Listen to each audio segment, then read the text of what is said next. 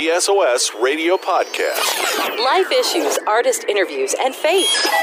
Downloading now. We're talking to Chris Tomlin this morning on SOS Radio. How are you? Doing great, man. Good to talk with you today. Well, last time we talked back in the fall, you and your wife were about to have a baby, and you were planning for that. I mean, you have 4 ladies in the house. You're like surrounded now, Chris.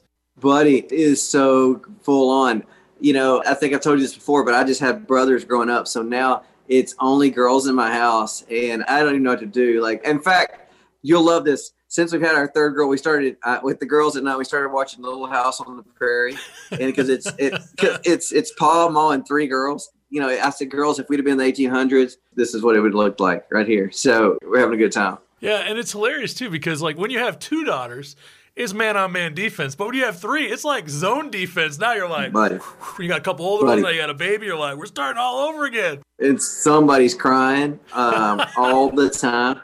Bro, it doesn't end in middle school. I'm just telling you, that's where I'm at. I'm like, the tears.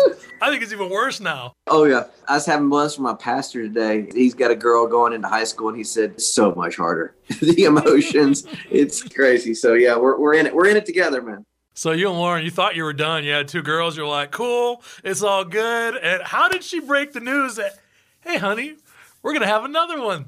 Great question. I'm so glad you asked because so it was March, and the whole lockdown had just started. I mean, this whole idea of that this virus is going on, we're thinking, man, maybe school's not happening or whatever, and maybe we're going to be locked down. Maybe I'm not going to be on the road. It was just the thing was happening, swirling around, and she came home, went to the grocery store, came home, and she had this little gift, and it was like this little gift wrapped. And I was like, what is this? So it's not my birthday. It's not anywhere close to my birthday. I was like, what is this? And like I opened it up, and it was the pregnancy test.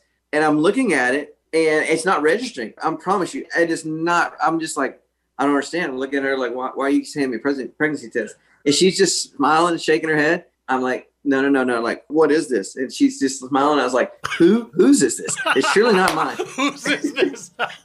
It's surely not mine. And then when it started hitting me, like, this is real. I was at the kitchen counter, and I put my hands on the counter because everything was moving, man. I'm not lying. The whole room was moving. I was holding on, and I was like, I'm going down for the count here. I had to just take a minute, and man, it was just such a shock because we had mourned this. My wife had given away our baby clothes to her friends. She had cried over those. That season's over. We'd given the crib away. We'd given the strollers to friends who needed it, yada, yada, yada. Those days are past us. Here we are starting again. And I was like, oh, wow, this is and then I was adding up in my head, like, by the time she's in high school, I'm going to be in the nursing home. This is going to be amazing. I'm going to be using my walker to walk her down the aisle. Yes. We're talking to Chris Tomlin today at SOS Radio. You know, it was John Lennon that said some of the greatest art comes from pain. And this year, it's crazy. And we're hearing about all kinds of art and so many songwriters that have been collaborating this year. And obviously, it goes without saying, haven't been any concerts. No one's really been touring. I got to imagine you and your friends have been writing a lot of songs over this last, almost a year now? A lot of songs have been coming. And it's the only thing you can do, right? And we have been in all kinds of different ways. And yeah, I would have never dreamed it had been a year before I would go out and play music again. And I mean, there's little things you can do here and there, but it's like, 10 people. And so it's like not real concerts. And so I'm hoping that we get to play again, maybe towards the end of this year, but who knows? I just got to imagine last spring you're thinking, wow, I'm really glad that I have this whole album already done and I wrote with so many amazing people and they have their platform, I have my platform, we're working together. It's like, otherwise, it'd be like, man, I don't know what taking a year off with no income is really going to look like, huh? It was unbelievable, man. Like you said, the timing of it, we finished this album before all the COVID thing had hit. So we did maybe some finishing touches on it during the very beginning of the lockdown. But to release a record like this Chris Tomlin and Friends with all these incredible artists, the timing was just like, it looks like I'm a genius, but I'm not that smart. It was just like we were just going along and God put it together because I can't tour this record anyway. It's not like I can get all these artists together and we go on a tour together and do these songs because they got their careers. And so it's a perfect record to put out at a time when you can't really go on the road. And yeah, it's just worked out so great. So what have you noticed about like the different themes that are sort of emerging in Christian music right now? I know for the last couple of years you were really leaning into worship music, and now you're kind of thinking a little bit differently as you're writing with, people like Thomas Rhett and Lady A and so many others. And you see these themes that have been emerging through the pandemic, and what's been jumping out to you that you're seeing in common? Well, what I'm seeing is just a whole new shift in the way people consume music and thinking that the genre lines are so blurred because everything is so constrained and everything now. And so it's just on playlists, and it could be a song can find its way on a million different places. And I really think it's an incredible opportunity. And what I found with this album is just an amazing opportunity to do a different thing. I've done this, and my heart's still focused on worship, and it's still there. And that's what I love to do. And that's what I'm called to do. And so I've never made music like this in the past. I might not make it in the future, but like this. But it was this moment of like everything was coming. I wasn't even trying. And I was just trying to be what I've been saying. I just kind of be in the river and let the river take me wherever it's going. Felt like this was a river that was flowing. It was God's like movement of where he was taking me for this moment. And to write these songs, I mean, this song that we just released with Thomas, God Who Listens, is speaking right to me, is speaking right to the moment, right to the time. Of just reminding people in this kind of craziness of like not just the health things, but the government and the height of everything going on, that when we're coming to God, we're coming to a God who listens. And that is the difference maker. That is the difference maker of our faith. That is what sets this whole thing apart of all the gods and names that people could pray to around this world.